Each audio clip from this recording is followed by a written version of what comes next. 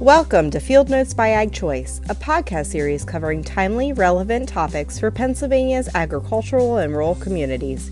Each episode will include an interview of an Ag Choice expert or one of our industry partners discussing information you need to know.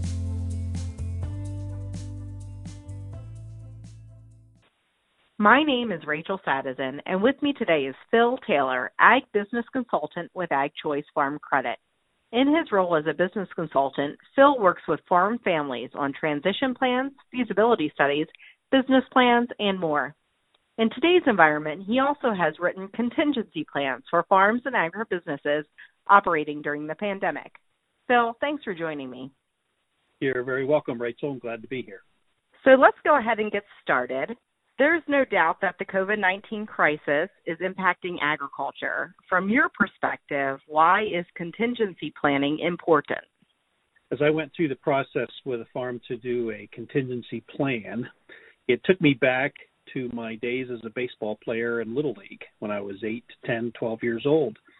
And the reason it takes me back is because I can remember our coach always instructing us or yelling to us on the field to be thinking about what are we going to do when the ball comes to us, and given a situation on the baseball field at that time, where's the best play that I can make and what is it I can do to do the best for my team. And so by thinking about that and thinking ahead, that's the way I kind of see this contingency planning and why it's important, because it gives us and provides us a plan of implementation. It gives us a set plan for what we're going to do, a roadmap, if you will, for the business operators to follow. The opportunity to think through the reaction to that future crisis or problem if it comes to us. And there's some that would say it's not if coronavirus is going to come to the farm, it's when. Part of the planning process, too, is sharing that plan with everyone on the farm. So in my mind, each of the employees or family members should know that the plan exists, so they can follow it or follow the parts of it that they are responsible for. So it's all about being prepared. Okay, thanks. So, Phil, what are the key aspects of a written contingency plan? I would say the first is the situation. What situation are we specifically in? What specific situations might require implementation of that contingency plan? So are we talking about one of our employees calls on the phone and says, I can't come to work today because I'm sick?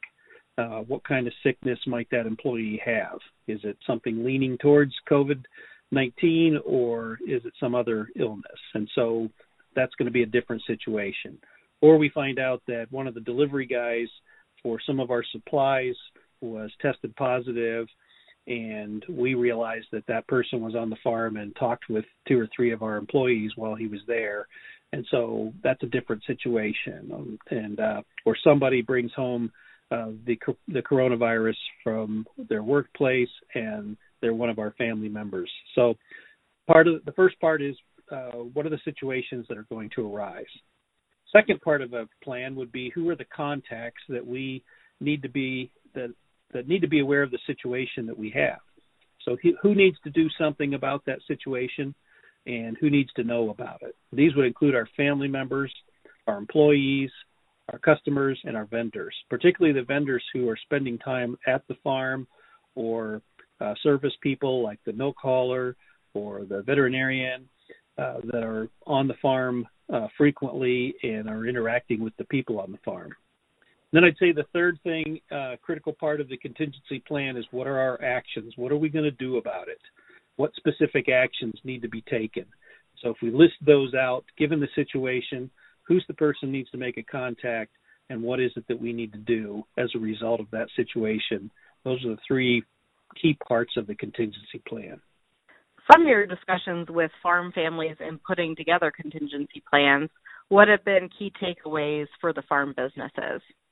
I think one of them has been realizing the potential harm that could come to people or the business if and when this virus hits their farm. I'm thinking particularly of older farm families or members of farm families who may not be in perfect health or may be more susceptible to it. And so realizing that, this is this is likely to happen to us at some point, and we've got people that are more susceptible than others. Another part would be how many measures there are to curb the potential infection and to reduce the potential for people being infected, such as cleaning protocols, wiping down everything. What things should we be cleaning more often? So these farms are going through a lot of different measures that are far out of the norm, and so it's taking a lot more time, taking a lot more thought. What about social distancing? What does that mean for people? Does that mean we're specifically not being close to each other? What about visitors to the farm, dealing with those vendors and customers who come to the farm, and dealing with the vendors and customer protocols that are out there that they may have said, if we have a farm that's got a positive test for coronavirus, we won't be servicing that operation, or nobody's going to be going there.